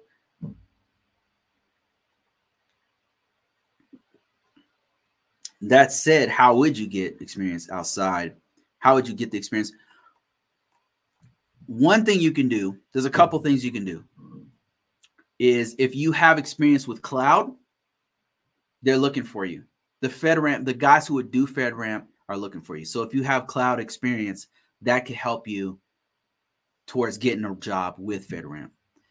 If you have experience with NIST 800, I've gotten hired a couple times doing FedRAMP because I know NIST 800 and my experience is in NIST 800 and NIST Risk Management Framework. So they would pull me in because that's all FedRAMP is. It's a marriage between those two things, NIST 800 and cloud technologies. So if you're mastered one or the two of those things, then people who do FedRAMP will be like, oh, this person is an AWS certified person. They might know some of the stuff. They could look at the logs. They could help us to develop, get through this FedRAMP process to make sure that the AC controls or the CS control or the SC controls or the IA controls or whatever security controls we need to do are good, because they're going to understand how to secure a cloud-based system. I hope that makes sense. I'm just telling you from my experience. Like, anytime I've done FedRAMP, it was for a federal organization. And the people who they pulled in was people like myself who were NIST nerds, and then people who were cloud people who knew how to secure a cloud system. It's a marriage between those two things. So let me see.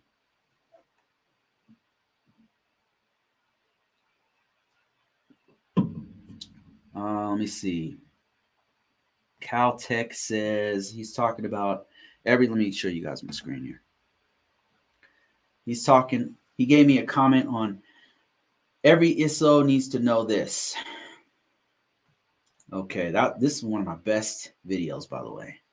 And in that video, I was just saying one of the things I didn't know as an ISO is how important communication is, and how to communicate with different levels of the organization, and kind of seeing things from a big picture as an ISO.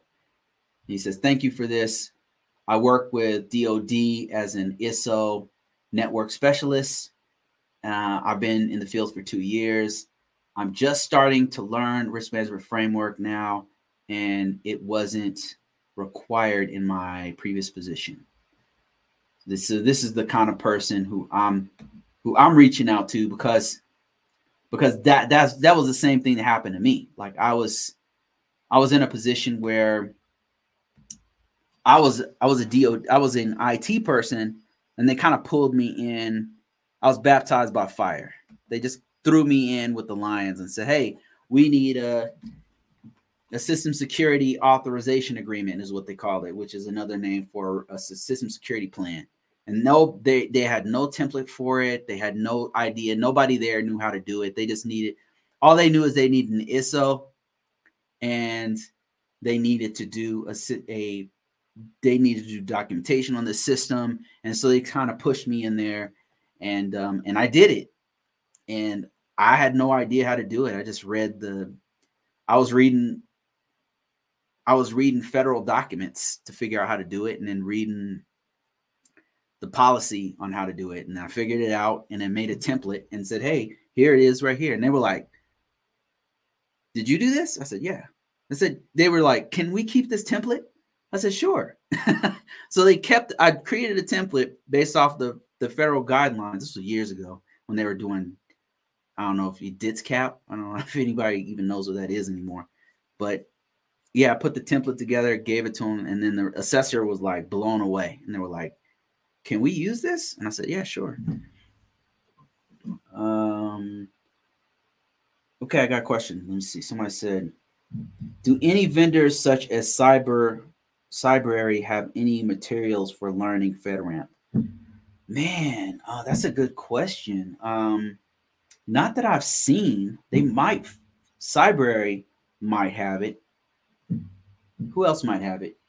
Udemy might have one. I've been thinking about doing one. A couple of people have asked me to do one.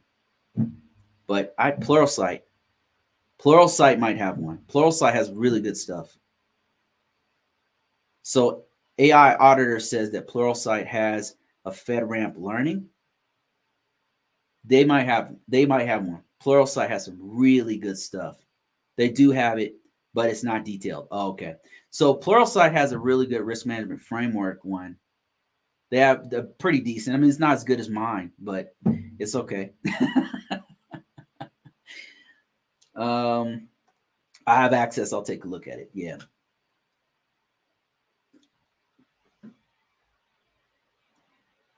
Let me see here.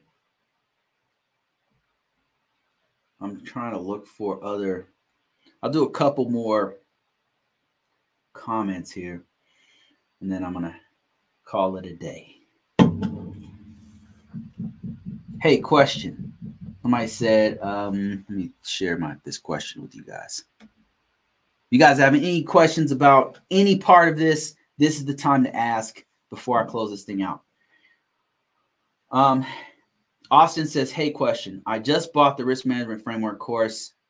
If I showed up on the first day, I want to put myself sort of, and they want to see from an auditor perspective to help secure my own stuff. Would I determine what other controls? How would I determine what other controls need to be used? Is it just Nessus scanning and seeing what's missing? This was 11 days ago. I need to answer this one. Okay, let me see. What's the question again? Man, I need to answer this one for its own question. Okay. So if I understand the question, they're asking, how would you know what questions? Okay. How would I determine what other controls need to be used? Okay, I can answer this one. Okay, so how do you determine what controls need to be used is based off of the impact level of the system. If we're talking about risk management framework, then it's based off of what is the impact level of the system.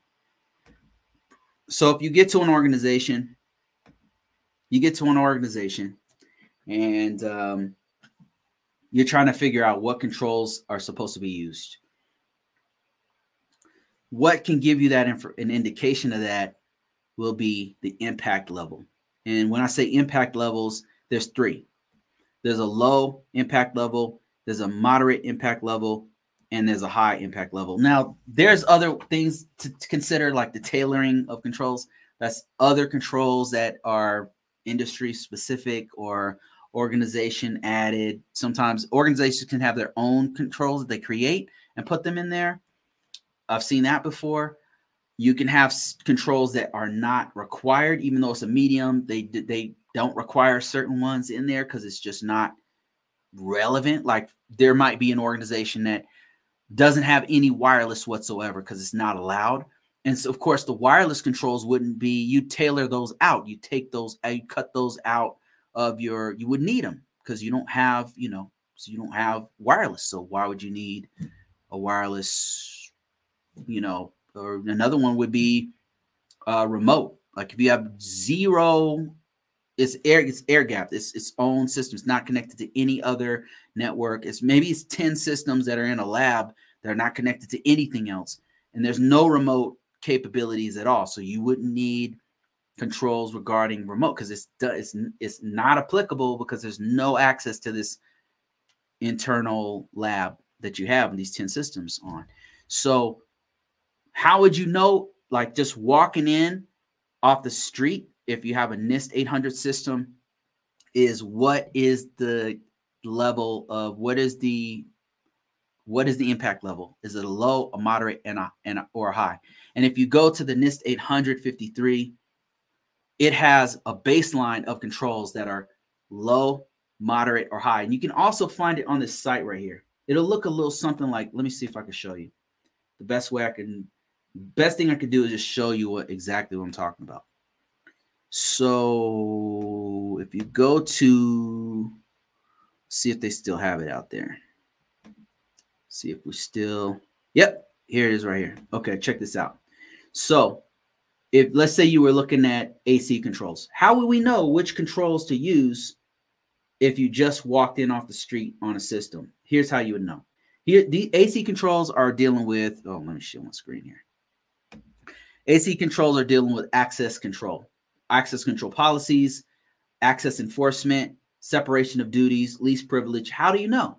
So if it's a low impact system, low impact systems, moderate impact systems, and high all need to have a policy that addresses access controls. Everyone has to have this. There's no exceptions. There's no excuse for not having it. And then, but there are some controls that you don't need. Let me show you one that you don't necessarily need it for every situation. And here one is, let's see, concurrent. This one right here, concurrent session control. So I believe that's like you don't want multiple people logging in at once, right? And so in a low and moderate, you don't really need to. That's not necessary for that. You don't need to care about that. Low and moderate impact systems don't necessarily need that. But a high impact system where you're very, very concerned who is actually accessing that very classified data. Yeah, you want to know who's logged in, how many people at once were logged in. Did a person have two different accounts logged in at the same time? When were they logged in? You're going to be very, very curious about when and who and why they're logged in. And so this breaks down that whole thing a little bit further, but this is how you would know. And all of this is detailed in the NIST 853 set of controls. They tell you exactly what controls based off of what is the impact level of that particular system. So that's how you would know if you were just walking in off the street on a system. Now, there's other things to keep in mind because different organizations, they might apply some high controls to a moderate system for their own reasons, and they'll have a justification of why they do that. So where you go to find that kind of thing out is probably the system security plan. Once you get into the organization, and the system security plan is going to tell you whether it's a low, a moderate, or a high impact system. And then it's going to tell you, okay, we've tailored these controls out because we don't need them. We don't use wireless here. We don't care about concurrent sessions of people being logged in. And this is why we don't care about it. So that system security plan is going to tell you everything you need to know. Now, if you're doing this from scratch, you come in, you don't know what the impact level of the system is. You don't have a system security plan. It's a new system. That's kind of a different situation, and you're kind of going to be one of the first ones to know. The thing is, you're not going to be the one to tell the organization what the impact level is. You're going to make a recommendation based off of the information, based off of what's going on. But ultimately, it's the head of agency and his office or her office that determines, yea, verily, this system shall be a moderate impact system, and here's why. They're the ones who make the final determination on whether it's a low, a moderate, or a high impact system. They're going to listen to, well, hopefully they're going to listen to your recommendation if you have any, but they're the ones who say it's this is what we're going to have. So I hope that helps with that question. All right, got a couple of conversations going on TikTok. What advice would you give to a GRC prospect coming from the Salesforce realm as a Salesforce admin? What advice would you give a GRC prospect? Somebody who wants to get into GRC, but they're a Salesforce admin. First of all, let me see what does a Salesforce admin do? Salesforce. Is that, let me see. Salesforce administrator. Is that like a cloud administrator? The Salesforce administrator typically work with the company stakeholders to customize the platform, support. So you know about the services, and you would come in and say, okay, client, you guys need X, Y, and Z. You guys should have this plugin for Salesforce. Support users within the company and forge a connection between the business and technology. So you're like a salesperson. You come in, you know the product and the service, and you say, okay, what is it then? What is a sell? What would you do? Like, just in one sentence, what do you, I can give you a recommendation based off of where you're at. I can give you a better recommendation based off of where you're at. Is it more technical? Is it more sales? Is it more what do you actually do as a Salesforce admin? We configure the system on the back end to support users, including privacy, automations, etc. Okay. So so do you have experience doing access controls? Do you have, let me show you something here. Look at my screen. Let me see if you can. Here's what I would recommend. Let me show you. So this right here, what you're looking at is the control families for the NIST 800. I'm going to explain why this is important in a second here. Yeah, we deal with permissions and access. Awesome. Okay. So that means you dealt with a lot of this stuff here on this list, and that's good news. So look at this. If you have access, if you've done a lot of these things before, then you have quite a bit of experience doing GRC type work, or at least touch on the perimeters of GRC type work, because this right here is a GRC standard, what you're looking at here. This is NIST 800. There's many different GRC standards, and this is just one of them, but all of them kind of cover the same ground. Now, what you want to do is word your resume in such a way that the people who you are trying to get the job from understand your background in the context of GRC. Let me explain what I'm talking about here. So you said you have you deal with permissions and access a lot. Great. Check this out. This control right here, access controls, they want to know that you have this experience. You just need to word it properly. So they want to know that if you have exposure to access policies, which I think you do, because if you haven't written them, you've definitely applied them. So you need to explain that. You have access control experience. You have access account management experience. You have access enforcement experience. These are the kinds, what separation of duties are. You know what least privileges are. So these are the things you need to put on your resume. The way you want to word it. Let me give you a demonstration how you want to word this, how you can find this for yourself. What I'm going to do is I'm going to go to LinkedIn. Check this out. So here I am. This is my LinkedIn page right here, and I'm live on LinkedIn. But this is LinkedIn, right? So what you want to do, check this out. You go GRC. I'm just going to type in GRC. Now, GRC is a very broad term, and it means a lot of things to a lot of people. But here's all the jobs. Now, we can look at jobs, but what you want to know is how to word it on your resume. So let's go to people. So here we are on people, and check this out. Now, what we want to do is look for somebody who is putting their entire resume out there. These are GRC analysts, specialists, you name it. So let's just take a look at the top 10 people. Some of these guys are going to put their entire resume on here. And these guys are godsend because this is going to give you an idea of what to put on your resume. Check this out. Look what they're putting on their resume. We deal with permissions and access allowed. Okay.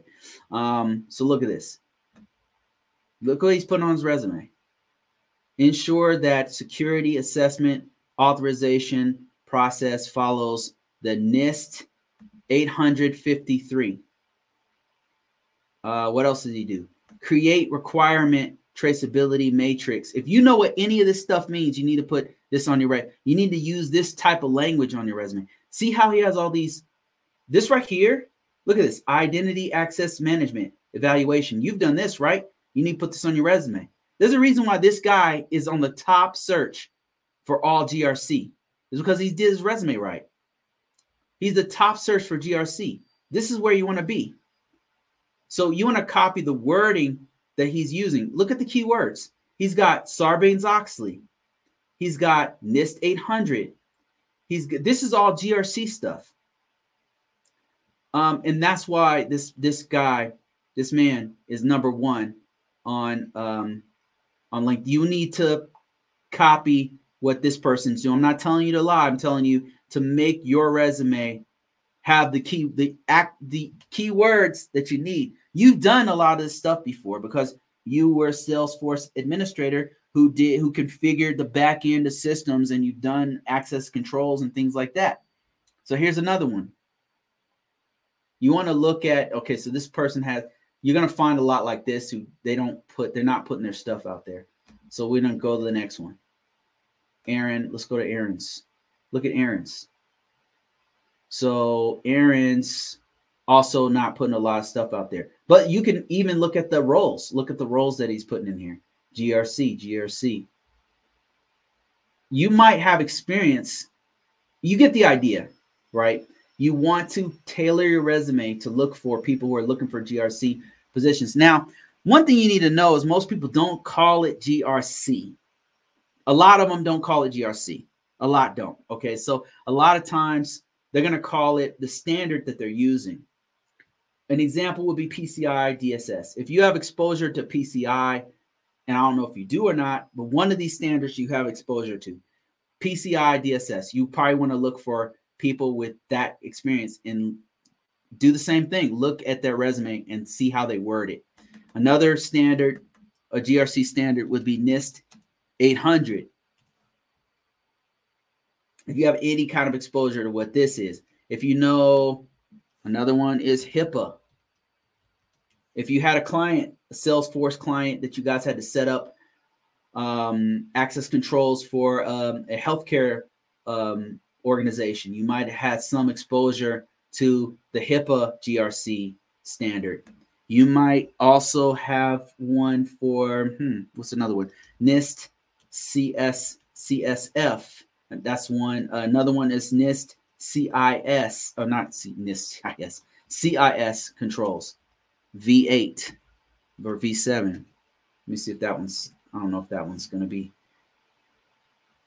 So the idea is to find, you can use GRC. You can definitely use that, but a lot of them are going to be, they're going to use the standard that was relevant to whatever industry that they were in. So auditor, look at the industry that you worked for as a service, a Salesforce admin, and look at what is the best security practices that they use in that industry, and use that.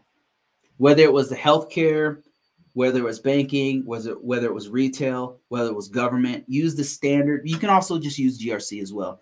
You just want to collect as many keywords as possible and put those into your resume. If you still need some guidance on it, you can download my resume for free. My resume, you just go to convocourses.com, and then you can there's a free access to my resume, my real resume. Now I recently updated it. It's on LinkedIn or whatever, but you can access it. It's going to give you the format of my resume, how I broke it down, what kind of wording I'm using, and you'll notice that I'm using NIST 800 because that's where I'm at in GRC. So that's the kind of stuff that you want to put in your resume. What you're trying to do is make yourself look attractive to GRC organization. You said, should people focus on one standard like NIST 800 or several or all? I would say use the one that you have experience with. NIST 800 is mostly for federal government, to be honest with you. So if you were trying to focus on getting a NIST job, I would use anyone that you could. If anyone that you're familiar with, definitely put that on there. If you're very familiar with PCI compliance, HIPAA, whatever, put that on there. Reference it. You'll notice that they reference it. So anything that you have either direct experience on, or you have direct knowledge on, or you're comfortable with it, any kind of exposure, put it on there. Any kind. I would say stay away from the ones that you really don't know anything about. Like, I don't normally put Sarbanes-Oxley on I just haven't touched it. I know what it is, but I just haven't touched it. So I don't normally put that on my resume. I've touched PCI DSS. I've touched ISO 27001. I've touched NIST CSF, NIST 800. I've touched a little bit of HIPAA. So I'll put that kind of stuff on my resume. I'll feel comfortable. I'll be okay with it. But anything that I really don't know at all, I'm not going to put it on there because they're going to ask me about it. And I'm going to be like, during the interview. So you don't want to be like that. So put stuff that you're comfortable with, that you have experience on, as many as you are comfortable with, and you can speak on it. That's what I would do. All right, guys, I think that's it for me. Thank you guys for all your comments. Special shout out to Larry, who's funded this drink right here. Thanks, Larry. I appreciate you, man. Every week you're hooking me up. And thank you for all the people who've joined my newsletter. Thank you for all the people who've given me comments on books. It's really helping me out. Really, really helping me out to boost my book up. And all you free readers out there, just remember, link in description, link in bio. Go to convocourses.net if you're trying to get free books, free audio books. I love audio books myself. So free audio books if you want it. Like, I have codes out there, only 25. So just sign up for it's called Book Sprout. You'll sign up for that, and then it'll automatically give you a code that you could use to go listen to those books. And I'm looking for reviews. And there's also free ebooks. You download the ebook, you read it. You got about 7 days to go back and do a quick review and say, Bruce is awesome. His knowledge is incredible. He's the most knowledgeable cybersecurity person on face of the earth, stuff like that. That's what that's the kind of stuff you have to put in there, just so you know.